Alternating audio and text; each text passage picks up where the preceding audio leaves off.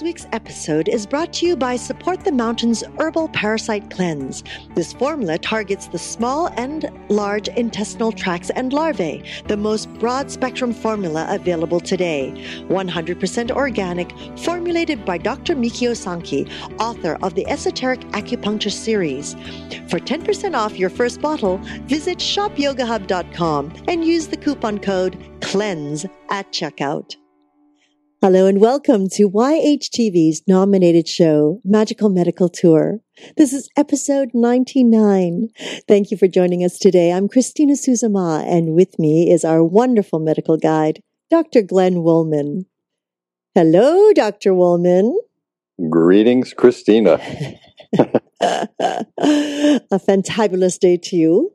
Wonderful. Spring is in the air, I think, huh? Oh, it sure is. It sure is. That's why I'm bouncing. I feel like that bunny that hasn't left Easter yet. What bunny is that? You know, those bunnies that are hopping around, I just don't go underground. I just have to stay. Oh, okay. Okay. It's not that one with the battery in it that's continuously running. Not that bunny, huh? Sure. Not battery, though. No, definitely. It's solar powered. Perfect. Greetings, everybody. Welcome to Magical Medical Tour. I'm Dr. Glenn Woolman. I will be your medical guide today, along with Christina, as we travel through yet another quadrant of the healthcare galaxy this week, exploring ways to achieve optimal health. Mm-hmm. And today, we're going to be the title of our show is Integrating Medicines. We're going to be speaking with Shiroko Sokic, Dr. Sokic, who is a practicing physician and has also taken on and become board certified in acupuncture and traditional Chinese medicine. So we're going to look at what integrating medicines is about.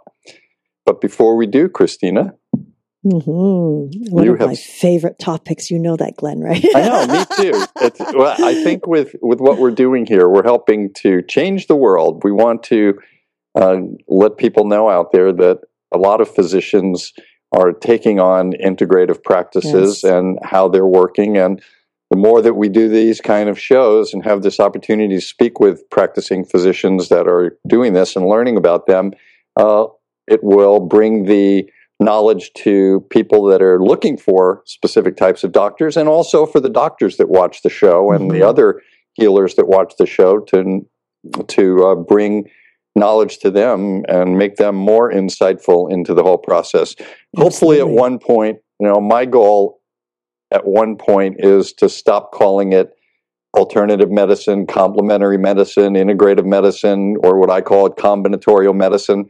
At one point, I'm hoping it's just going to be called medicine. And that would be very nice. You want to tell people how to get in touch with us? Absolutely. Thank you. So anytime during this show, feel free to ask a question, make a comment. Simply scroll down on your screen and type it into the comment box. And of course, remember to click submit. Or if you're listening to it on your iPod or your wonderful device, all these devices these days, you can give us a call at 818-LETS-TALK. 818-LETS-TALK. And be sure to let me know who the guest is or who the comment or question is for.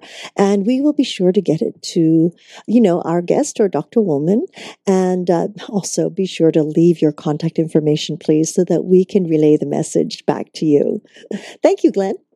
You're welcome, Christina. I want to add to that. We always talk about that, and we love the comments and the questions. They're always good for us. But one of the other things that we can use this for that I would like to offer to people is if anybody is a practicing healer out there that feels like what they do is magical, so that it could be on Magical Medical Tour, we would love to know about these people. If you are one of these practicing healers, or if you go to a practicing healer that you think should be on the show, please let us know that. And also, if you've had, every once in a while, that we interview people that have had magical experiences. So it's not just the healers, sometimes it's the people being healed. So if you've gone through a magical experience with your group of healers, with some specific condition or injury that you would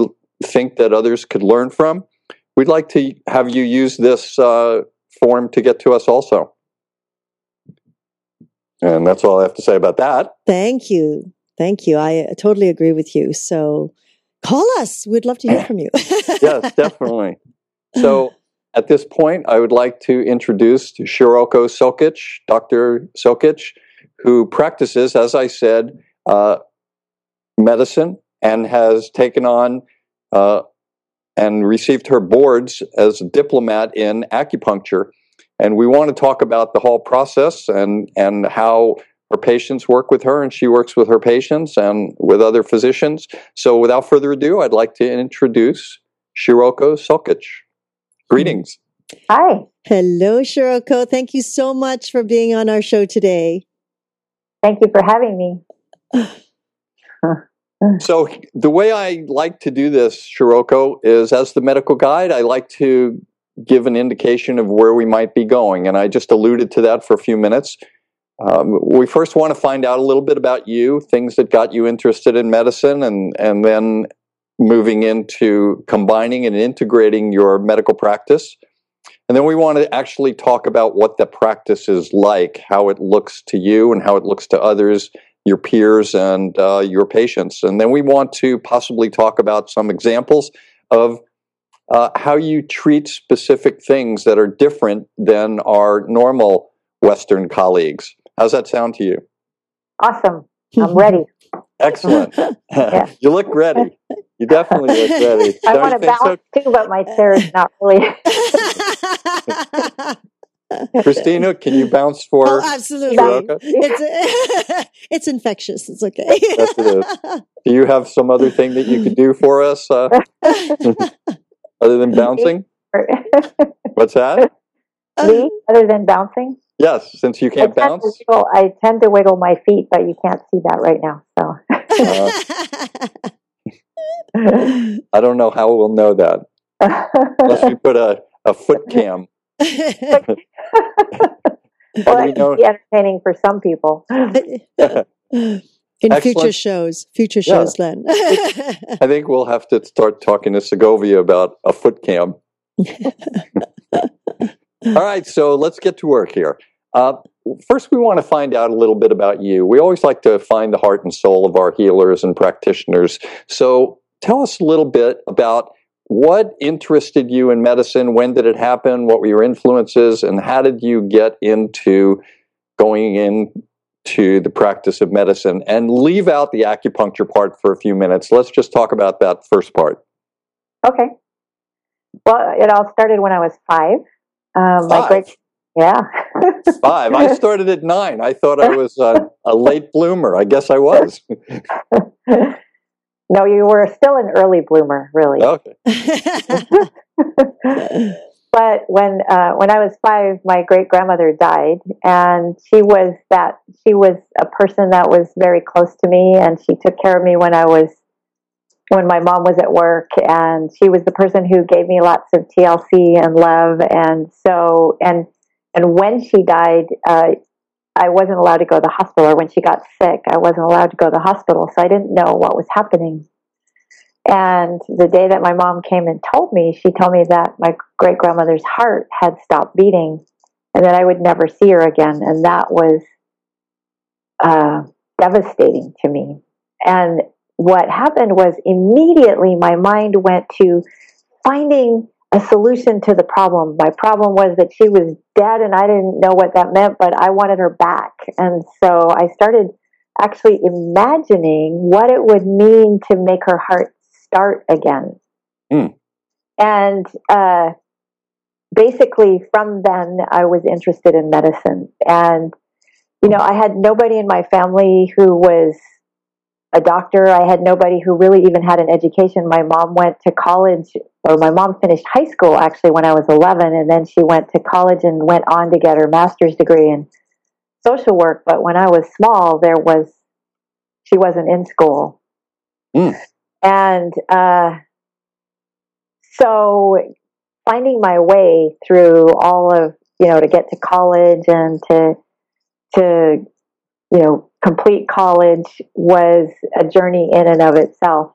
But one of the things, when I was little, I believed in herbs. And I had an interest in herbs. And actually, as a teenager, I had a vegetable garden and I grew herbs in the garden and I tried to understand their medicinal qualities.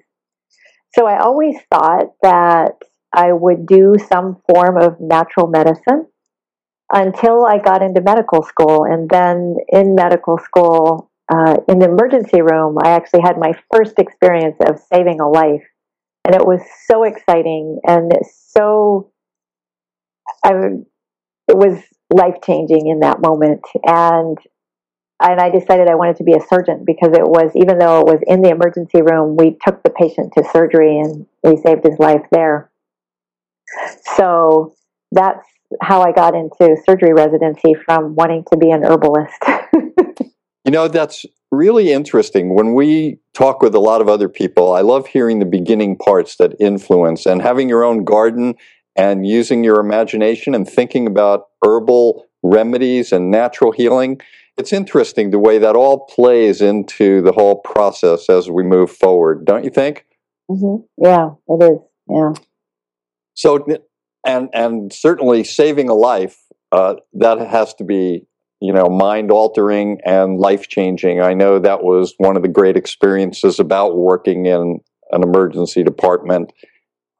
We got to do that many times, and it was different from being in the operating room, because the person, usually when you're operating on them, they're asleep. So there's something different about it from somebody who comes in awake and then potentially dies, and then they come back. There's very fascinating moments in a person's life, and I think it influences all the people that work in medicine that go through that kind of experience. So you're in medicine now, and you graduate and you get your degree, and you're practicing medicine in an emergency department, and you're still thinking about natural medicine and herbs, things like that. What brought you? Go ahead. Yeah. It's not quite what happened. I was in surgery residency. Right. Oh, okay. I was in residency, and a lot of things happened in pretty much, I dreamed of becoming a doctor, and I feel like from the moment that I became a doctor, it was kind of like I achieved my lifetime goal, and I hadn't really seen past that. And so there were a lot of life events that were difficult, and I sort of reached my first midlife crisis at age 26. Perfect time for a midlife crisis. And there were lots of things that happened in the hospital too. It was the hospital where only one woman had ever graduated from the surgical residency, and the first day that I was there, they told me no woman has ever graduated from this residency. So I'm scrubbing out my first case, and they're telling me no woman has ever made it through. Basically, not expecting me to make it through. So there were those sorts of things, and then there were the things that, in taking care of patients. So the excitement of saving a life is one thing, but then what happens after that?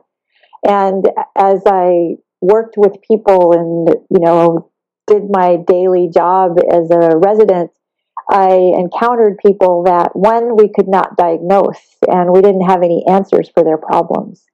And I think the biggest thing, because I feel like part of and I don't know where this came from, but I hate pain.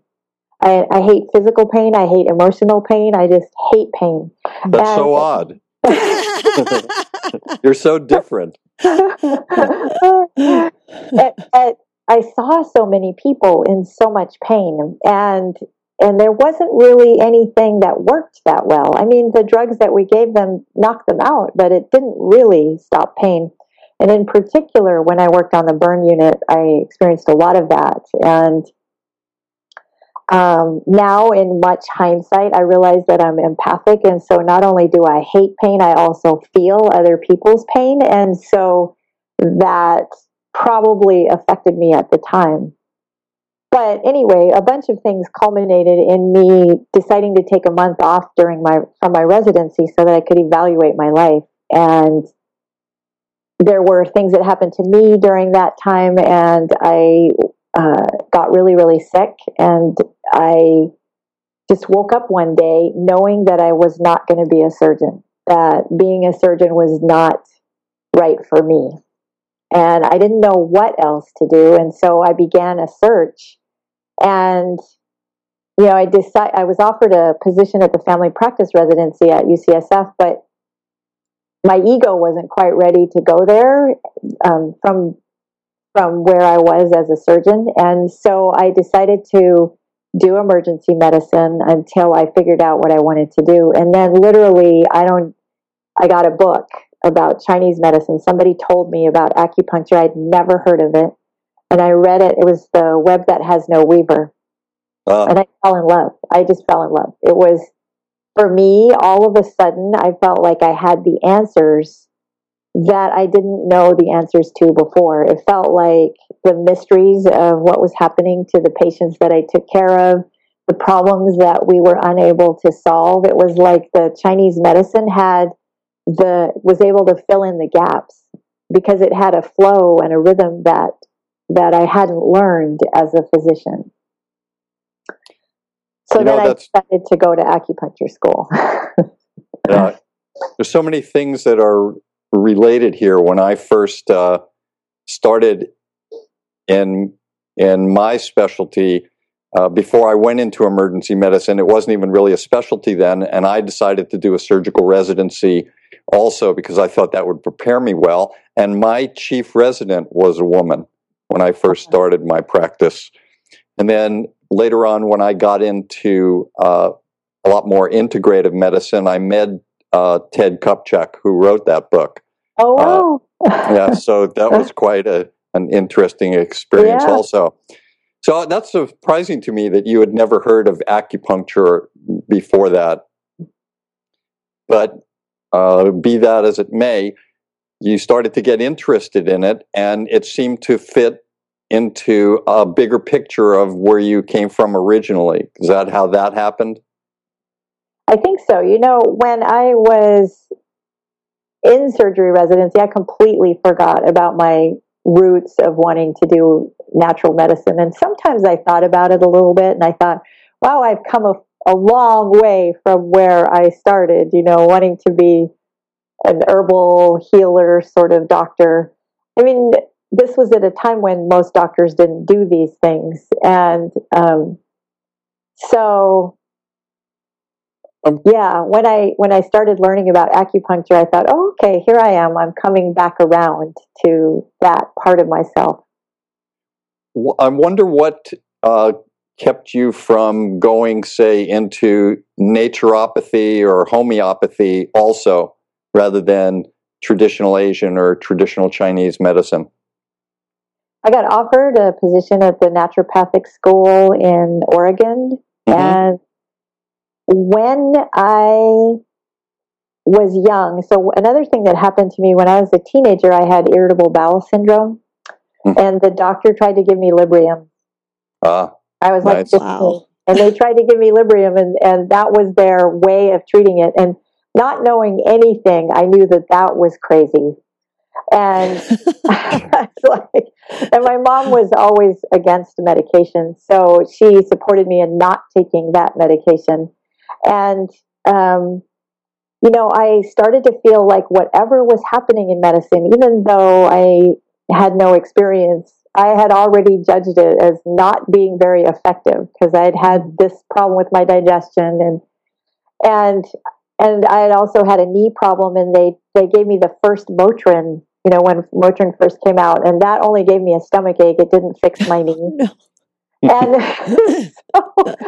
so I had my own personal medical experiences that made me decide that something about how medicine was done didn't work, and I wanted to change something in the system. So I didn't want to go to naturopathic school because I wanted to change things from within.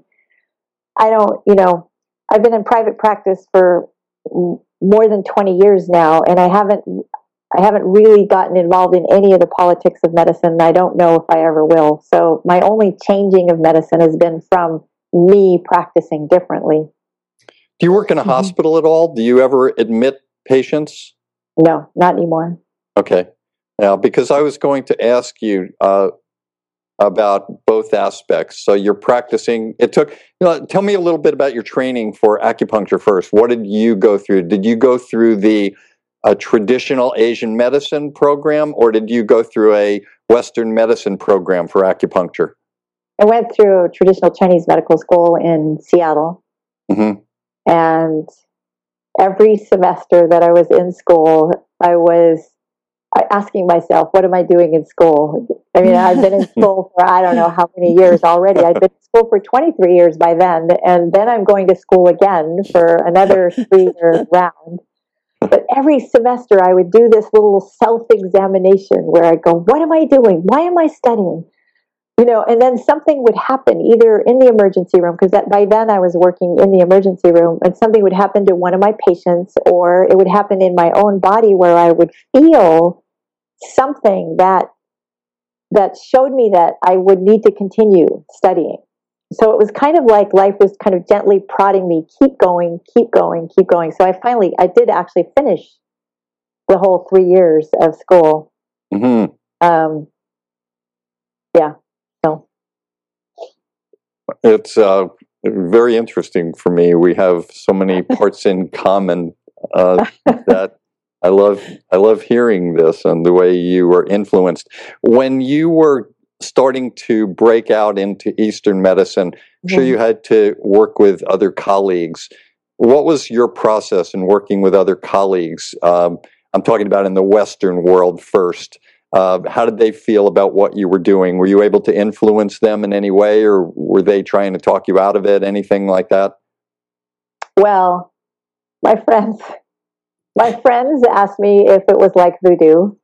And if you what? I'm sorry, I didn't understand. If it was like voodoo, and could you stick a needle in someone else and have them feel better? So that was their overall attitude toward it. Oh, okay. And that could be tough as an empath if you're feeling someone's pain while you're putting a needle in them. Yeah. And for the most part, I would talk to in the early part when I was still studying. It was fun to be working in the emergency room because I had so many people that I could measure their pulse, and you had to measure pulses a lot in order to get good at that. And sure. Most of the people just thought it was some crazy thing that I was doing, and they didn't really say much about it. But after I finished school and I moved to California and I was working in the emergency room, there was one doctor who actually ended up going to do the acupuncture program with Joe Helms. And so there were a few people who were affected in a positive way by what I did. And then go ahead. I'm sorry. Did you ever talk to people? I mean, start using your Chinese influence on people in the emergency department, for some people that you feel like they would be helped by some other things, giving them advice in other directions? Well, I did. And towards the end, it was really because I was in practice. At the last, I started my office in 93 and I quit ER in 96. And so the last 3 years, I had a really hard time telling people to take a drug when there was a natural way to do what would help them, or giving them because sometimes their blood tests wouldn't show anything, but I would know what was wrong with them based on Chinese medicine. So I would tell them that. And I think in my last ER job, I tried to give somebody echinacea. Mm-hmm. And they asked me not to tell people alternative advice in the emergency room. They meaning? The staff, the physicians, my boss, basically. I want to talk about living in two worlds. You practice both aspects of medicine now. You have a center that you've developed, Heart to Heart. Mm-hmm. And I'm guessing that at the center you practice Western medicine and traditional Asian medicine. Is that correct? Yeah. So when you're doing this now, you mentioned pulse before. So when I feel a person's pulse, and by the way, at one point in my life, I actually taught. I was a professor at the College of Oriental Medicine in Santa Barbara. So I taught there, and I had a lot of interesting interactions with the acupuncture students and traditional Asian medicine students. So before I want to talk about the aspects of both, I found sometimes that just like I felt and talked to my Western colleagues and they thought possibly it was all voodoo, what happened when you spoke to your Eastern colleagues? How did they feel about Western medicine? Well, funny, I also taught at my school. We do have so much in common. We are the same person here, I think. Different ends of the state, yeah. Yeah, I taught anatomy and Western medicine at my school. Huh. Yeah. Amazing. Yeah. So how about the acupuncturists? How did they feel about Western medicine? You know, for the most part, they were respectful of Western medicine, and they were happy. So one of the things that is a little bit, you know, and I actually kind of felt this way myself. There's this course, you know, you can take a course as a physician that's only about 500 hours of acupuncture and of acupuncture, yeah, right. And actually, I think the Helms course is only 300 hours of training. But so, you know, having gone to 3 years of school, or now where most certified acupuncturists go to 4 years of school and get a master's degree. So there was a lot of question. Was I qualified to do what I was doing? And did I know enough Chinese medicine? So they were relieved when I said I'd actually gone to acupuncture school. Mm-hmm. And, you know, a lot of acupuncturists now are practicing a little bit functional medicine in a similar way, where they're doing some of the functional medicine testing and diagnosing with that, and using a blend of that sort of alternative Western medicine with the Chinese medicine. Mm. So we have a lot in common. In one of our episodes, episode 57, I think April 23rd in 2013, we did an interview with Wei Wang. He's an integrative internist. He practices internal medicine, and he also practices traditional Asian medicine. And he does a real combination of both, where he does a lot of the typical Western testing, but he also does a lot of Eastern testing, and then his treatments are also balanced and varied. So I recommend people maybe wanting to go back and listen to that episode after this one. So now you're starting your practice and you're taking care of people. You have your MD degree and you're a diplomat of acupuncture. When you see somebody and they come in with a complaint, the first part, are you looking for things from a Western point of view or an Eastern point of view? Or are you doing both at the same time? Well, usually they come in with a Western diagnosis or a set of symptoms that has not been able to be diagnosed in Western medicine.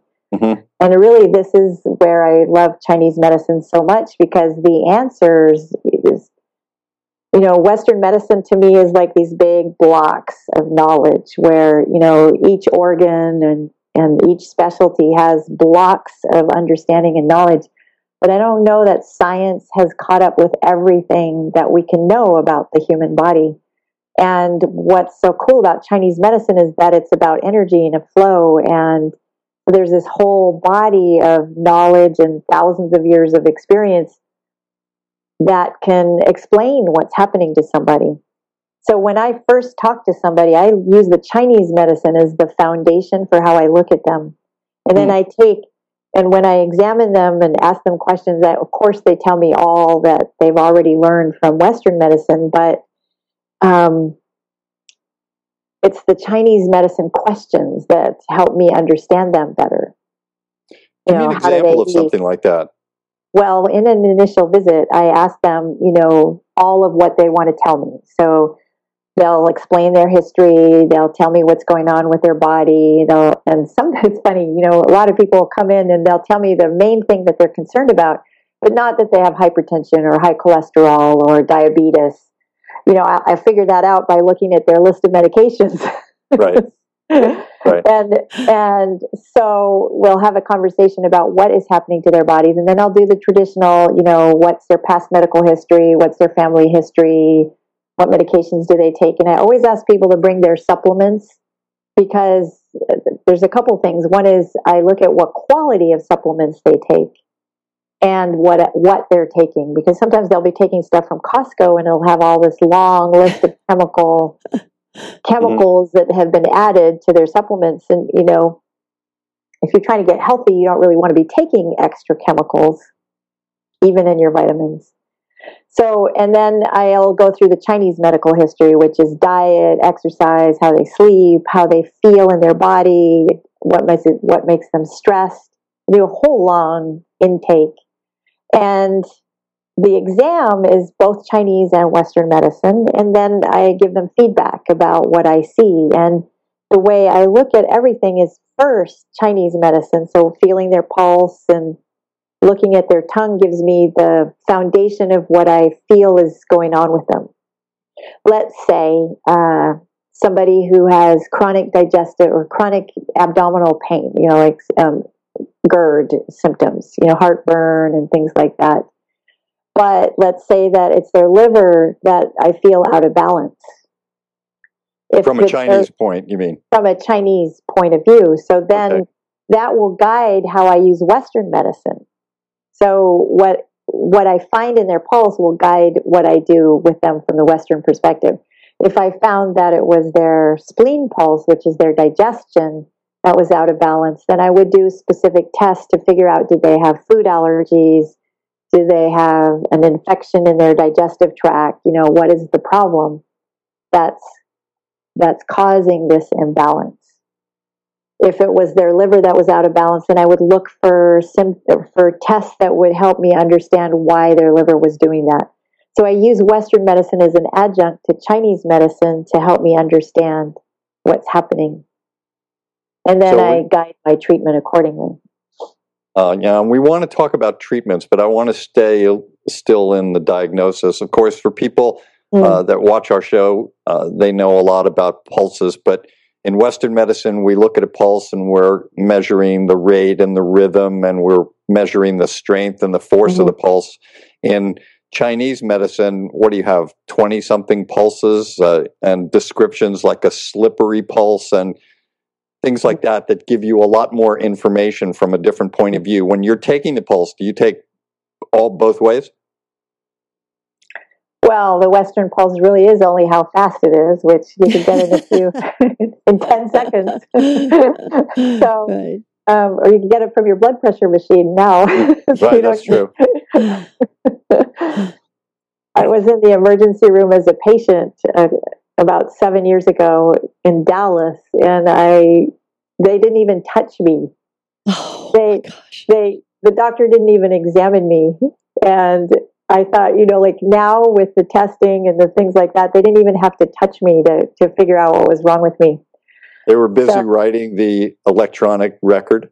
I don't know. Writing? I don't think so. It's typing. Or dictating, yeah. Dictating, right. No hands-on.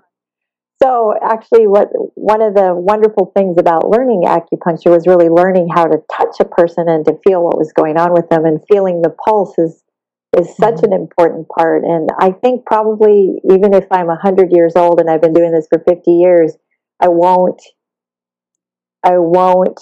be perfect at reading the pulse, because there's so much to it. There's, all the elements and what it feels like and how it moves and how it flows. And so really I can just feel when it's in balance or not in balance, and then figure out which element is out of balance. And then based on all of the information that I've gathered, I figure out what I need to do, This brings up a question for me. You alluded to the blood pressure machine. We can hook people up now, and we can tell about their pulse and pulse oximetry and their blood pressure and a number of other vital signs. Do you foresee in some future where they will be able to hook someone up and be able to measure a pulse through a Chinese viewpoint and look at all of the aspects that you were speaking of? Maybe that's already happening. Do you know about the German energetics and some of the machinery that they've created? Yes. The bowl machines, and then they're more sophisticated, and where they measure the tips of your fingers for the electrical energy. Are you familiar with that? I'm familiar with a few different machines. I think Wei Wang, I think, uses one of those type of machines. And also we had another doctor. Who was the doctor that we interviewed? Christina back east, who did the electrical, and you did the libido talks with her. Tony Bark. Tony Bark. Right. Oh. I think Tony Bark. Yeah, I know who she is, yeah. So you do know her? Or you've heard of her? I don't know her personally, but I know who she is, yeah. So that might be one of the machines that she speaks about. Interesting. Do you see a difference in patients? Patients that just want to go to Western doctors, or patients that want to go to someone like you that looks at things from a different, more holistic point of view? Do you see a difference in the way patients react, in the way they, say, take their medications or their herbals, or how they work within the treatment? Well, since I don't do conventional Western medicine, I mean, and the ones that come to me because they want to. I'm sure there's a difference because, like, I have several patients whose husbands absolutely will not do alternative medicine, and so they tell me how their husbands behave. But from what I hear about them, they are very dedicated to what their doctors tell them, and they'll follow their doctor's advice, and they'll, stick to it pretty, how do you say, religiously. Mm-hmm. Mm-hmm. I do have one man. He's very, very sweet. He had heart disease about 10 years ago, and he's been on a low-fat diet ever since. And then he got prostate cancer, and so then they dealt with his hormones, and I think they radiated his prostate, and then he got Parkinson's. Oh no! And he's been very successful helping himself with his heart disease by following the diet that the doctors put him on, and of course he has no hormones because of the prostate cancer. And then he comes in with Parkinson's, and what he needs in order to get better from the Parkinson's is he needs some fat. And he needs to change his diet to help his Parkinson's, and he needs hormones in order to help his Parkinson's. And so, it almost seems like he got the Parkinson's because of the treatment for the other two things, because he eats no fat, and and so when I told him, that he needed to eat more fat and that I wanted him to have some hormones, and I gave him an herb that's called Mucuna pruriens, which will help raise dopamine. Mm-hmm. But its side effect is that it helps raise testosterone too, so he can't really take it because of his prostate. It's like I was between a rock and a hard place, and he's really dedicated to whatever his Western doctors told him to do. And so I haven't fought that. All I've done is give him acupuncture and tried to convince him to take just a little bit more fat in his diet so that it would help his brain. But so I'm not sure I answered your question. I think you did. I'm wondering, though, you brought up something else. I'm wondering, Christina, you would be able to answer this, whether we should ever consider doing a show on wives telling about their husband's behavior. That would be a great panel discussion, I do believe. That'd be your harem time. I don't know who I'd want on the panel, all the wives or the husbands. I know. You'd want both. You would want both, exactly. Then it'd be like Jerry Springer. Oh no. Well, but I wonder if I have heard also from some men whose wives are very dedicated to the holistic medicine and basically the balance of the two, that they almost feel for some reason that the holistic medicine or the alternatives, however people would like to say that, the herbal side of medicine is too much work. Whereas when they go to a Western doctor, it's that pill that they get, and it's easy. I set this up in my little pill box, and that's all I'm taking. Whereas with the more Eastern medicine, it is about changing your diet, changing your way of life, changing habits that you have. It's too much work for them. And so hence the whole cycle of breakdown, as we would call it. How do you deal with that, Shiroko? I deal with wherever a person is when they come to me. So I have a lot of clients who just don't want to take any pills whatsoever. I mean, they're averse to taking medications, but they're also averse to taking herbs and supplements. So I use acupuncture. And I have one lady in particular, she had asthma and she was taking Advair and she wanted to get off of it. And it's funny, she does take a few supplements, but it was just, she didn't want to take any pills, no pills of any sort. So I just gave her acupuncture, and she is off the Advair and she's no longer having problems with her asthma at all. So that was successful for her, and she didn't have to take a ton of things. There's such a wide spectrum of what it takes to be well, and everything has its value. So even in Western medicine, the people who just, I love there was a Dilbert cartoon at some time in the newspaper, and there was this whole thing about going to the doctor and being sick and the options. And at the end, it says, "Just give me a pill, you quack."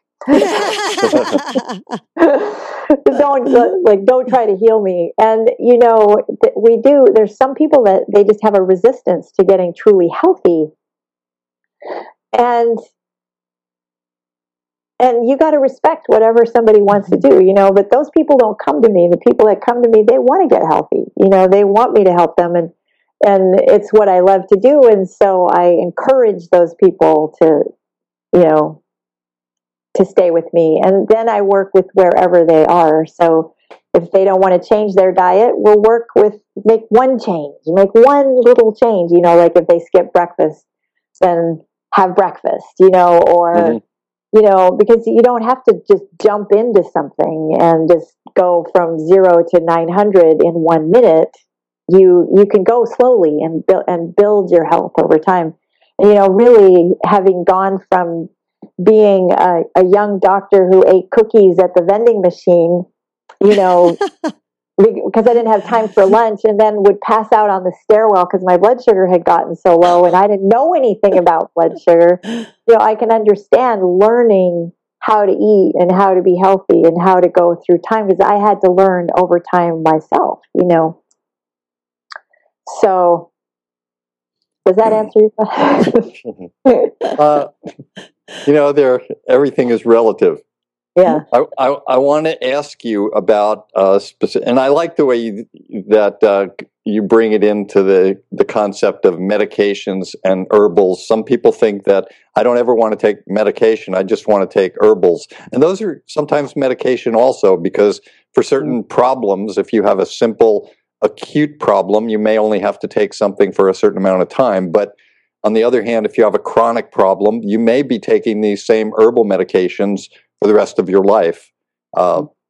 So it's always interesting me to see the way people look at health, and how sometimes people are more active and want to be proactive in staying healthy or getting even healthier. Other people don't want to even deal with health until they get sick or injured.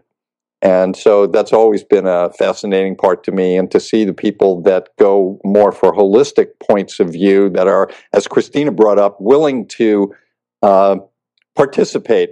I think that's a big part of Western medicine. You don't really have to participate as much as you do in other types of medicine. I do want to ask you, when we talk about Western medicine and science and the doctors that practice it, it's all, a lot of it has to do with the studies that we do. We want to, for the safety of our patients, we want to make sure that this drug has gone through drug testing.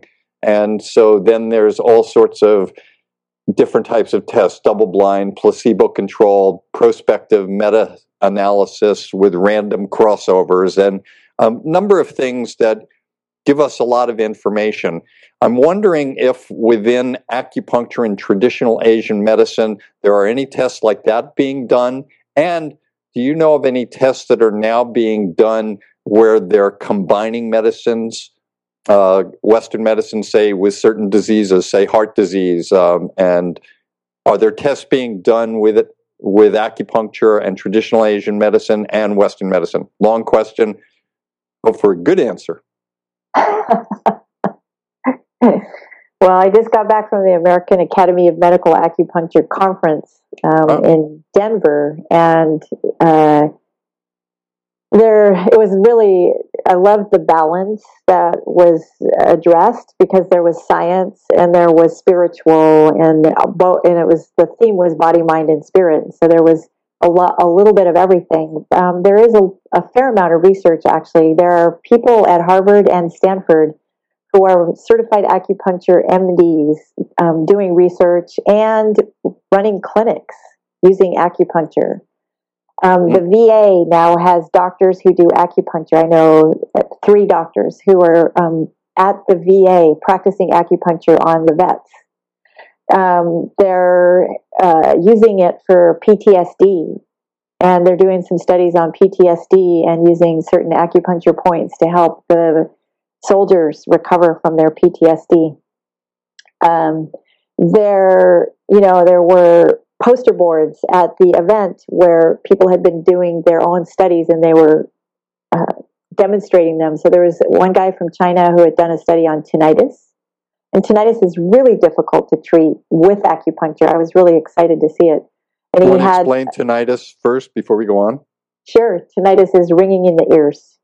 Okay. And it's a painful, difficult problem for the people who have it. And it's hard to treat with anything, and it's also hard to treat with acupuncture. So this guy had created a study and done plain acupuncture, sort of in the traditional Chinese manner, and then he had done electroacupuncture, and he found a method that works. I'm going to try it next time I get somebody. And there was a woman who's actually in San Francisco, and she'd done a study on hypertension and acupuncture and the results of using acupuncture to change people's blood pressure. And so there's lots of research going on, both in private clinical practices. This woman's in a private practice in huge hospitals, and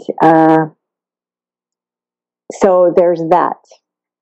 And then, were you asking about using double-blind placebo control? Because I believe that you can prove anything that you want in the world of taking drugs and giving drugs. And so one of my problems with all of the double-blind placebo, first of all, the FDA approves drugs before they know whether they're any good or not. And, they're often, there's a good number of them that end up having to be recalled because of terrible side effects, or because they're not doing what they were promised to do. And second of all, sometimes it seems that the drug companies run our lives rather than real science. And the drug companies have an interest in us taking medications for the rest of our lives. So I want to caveat the whole double-blind thing by saying that. All right. Well, that would be an interesting topic to talk about. Get the FDA on one of our programs and have a debate with them about whether or not, I know. Be the next 60 minutes. Are we ready for that, Christina? Let's go for it.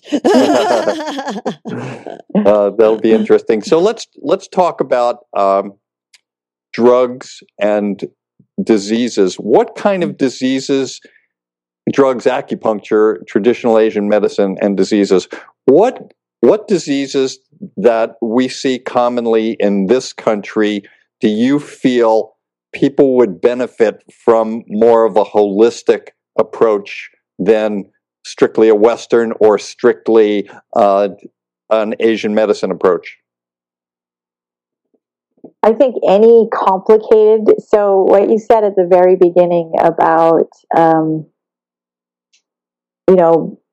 not being alternative medicine.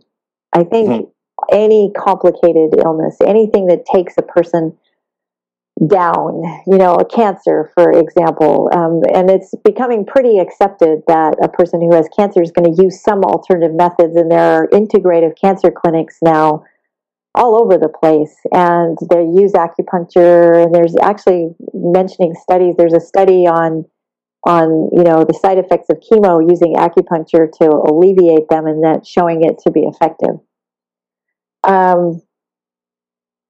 If you have any kind of disease like HIV or Hep C or some of the more chronic Lyme disease, those are illnesses that are severe and chronic, and they take a long time to heal, and healing is a difficult proposition for those things. And using herbs and alternative medicine in conjunction with whatever other treatment they're doing can help a person do much better and help them thrive rather than decline when they're taking medications.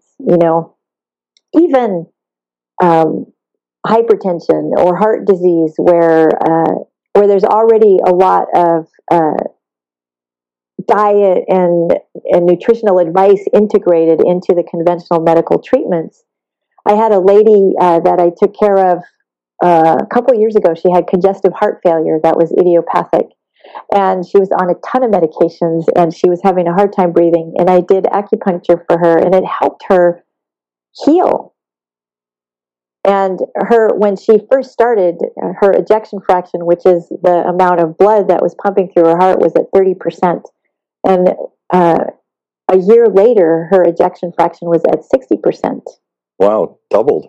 Yeah, it doubled using acupuncture. And that was not something that was prescribed for her. It was just that she already knew me when this happened, and she just started working with me. Just so that people know, when we use the term in medicine, idiopathic, it usually means that we're not quite sure what the cause is. Right. Yeah. It just happens without us knowing the cause, and that goes back to we still have a lot more, as you said, to learn about the science of things, so that we no longer call things idiopathic at some point, and we have reasons for them. Do you ever have times where you don't want to use acupuncture, or you don't want to use herbs, or they're contraindicated? Are there any instances or indications to not use them?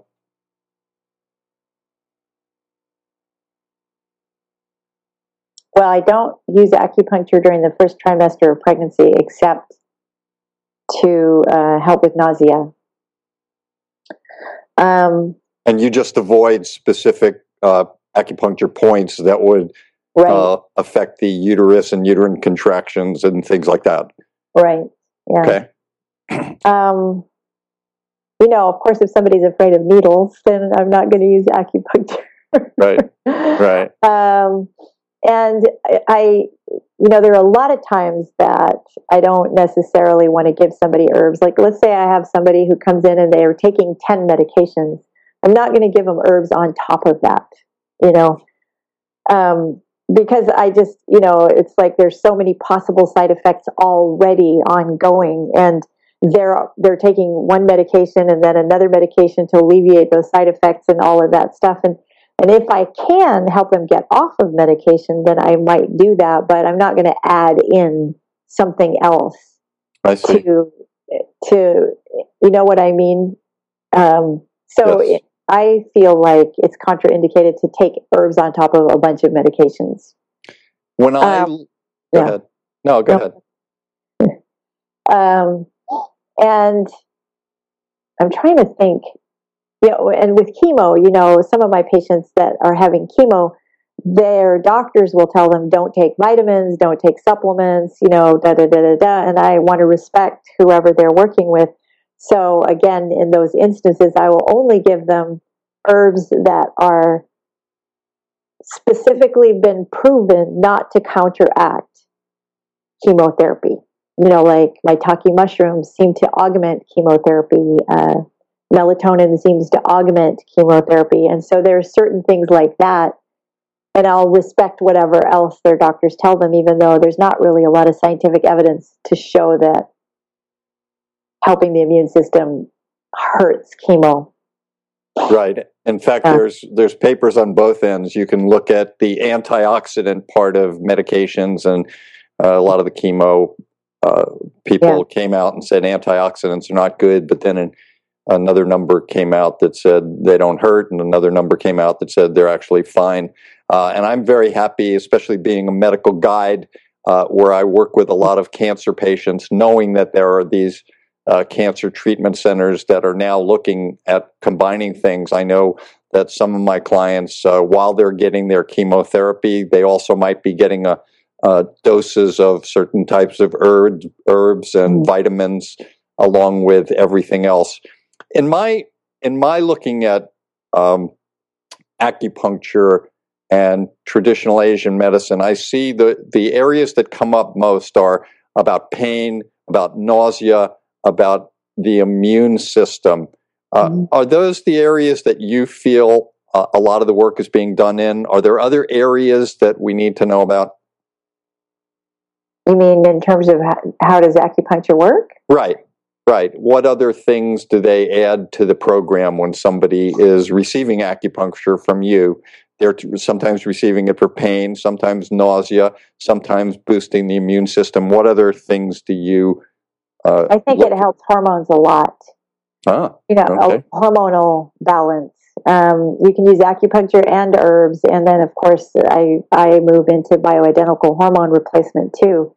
But people who have hormonal imbalance in Chinese medicine, a lot of times women with very severe problems with their periods, I've had huge success. I've had women who came in with ovarian cysts and fibroids who have been saved from surgery by having acupuncture.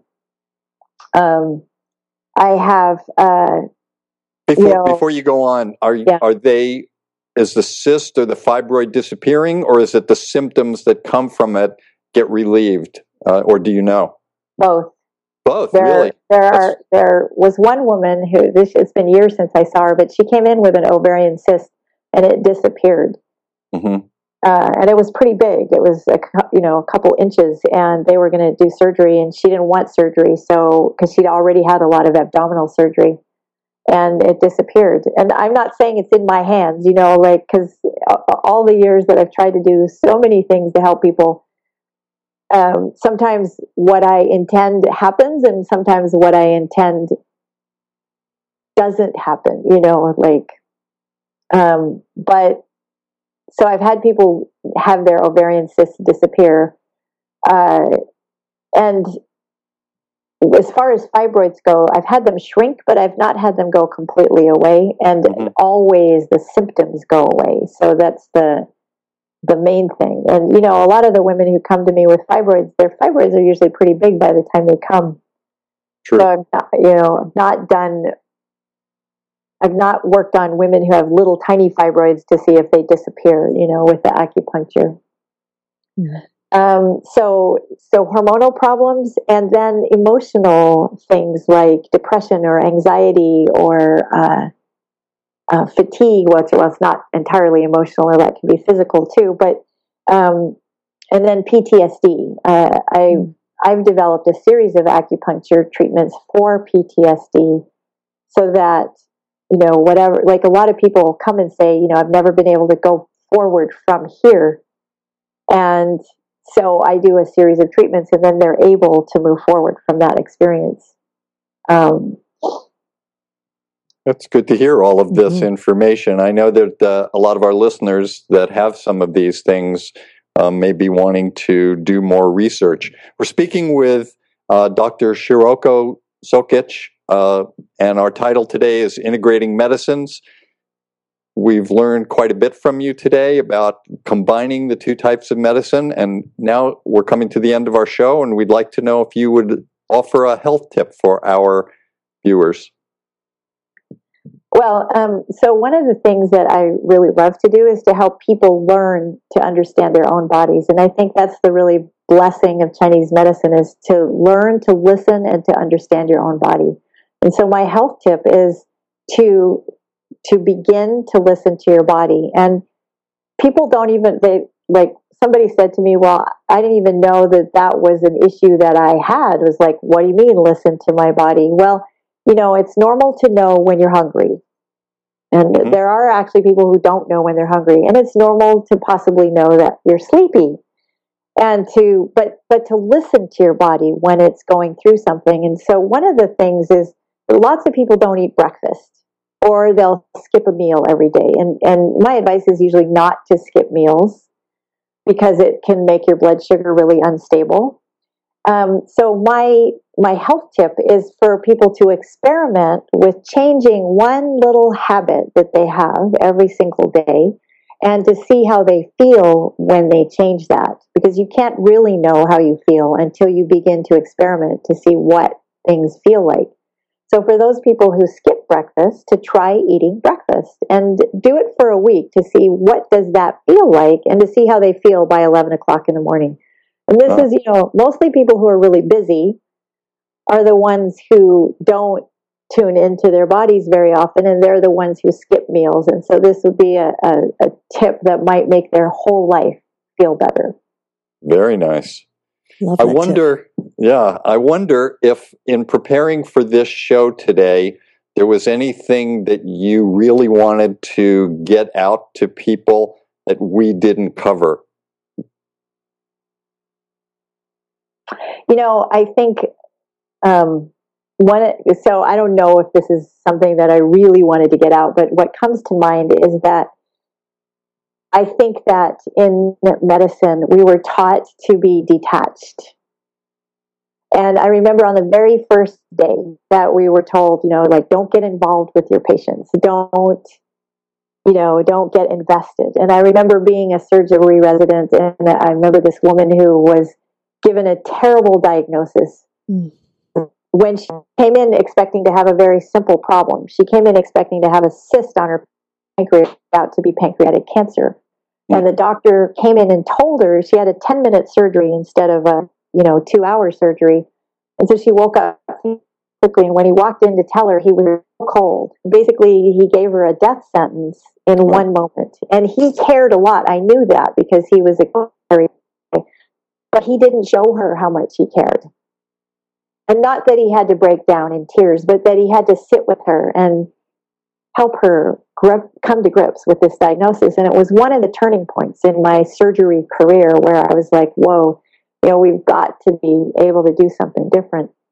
I call my business to heart because I commit to my patients' healing. And I think that all of medicine would, if we were allowed to really express our caring and to commit and to invest in each and every one of our clients. So that's, I think, my message. That's a beautiful message. Mm-hmm. I'm very grateful to our special guest, Dr. Scirocco Sokich, for sharing her wisdom and expertise and her journey with us today. A lot of very interesting things that we learned. I'd also like to thank my healers and my teachers for allowing me on my journey to be where I am today. Thank you to Yoga Hub and Christina and Segovia for putting on this wonderful platform for education for all the people. And for all of our viewers, I look forward to another week on Magical Medical Tour, where we will explore another quadrant of the healthcare galaxy. But until that time, thank you very much, Scirocco, and to everyone else, I wish you all optimal health. Thank you so much, Scirocco, for honoring us here on Magical Medical Tour. It's been a blast. I've been bouncing. And of course, you, Dr. Glenn Woolman, for another great show. Segovia Smith and the Yoga Hub team for making this all possible. And of course, to each and every one of you for joining us in this new platform of education and information. We're always grateful for your continuous support, and we look forward to hearing your feedback on how we can serve you better. You can connect with Dr. Glenn Woolman by following him on his website at glennwoolman.com, where I encourage you to learn about his Metaphor Square Breath to help you through the day and your journey. And you can also connect with our special guest, Scirocco Sokich, at hth HTHMC.com. HTHMC.com. And that stands for Heart to Heart Medical Center. And again, we are grateful for your feedback and suggestions and comments. Please give us a call at 818-LETS-TALK. 818-LETS-TALK. Until next time, namaste.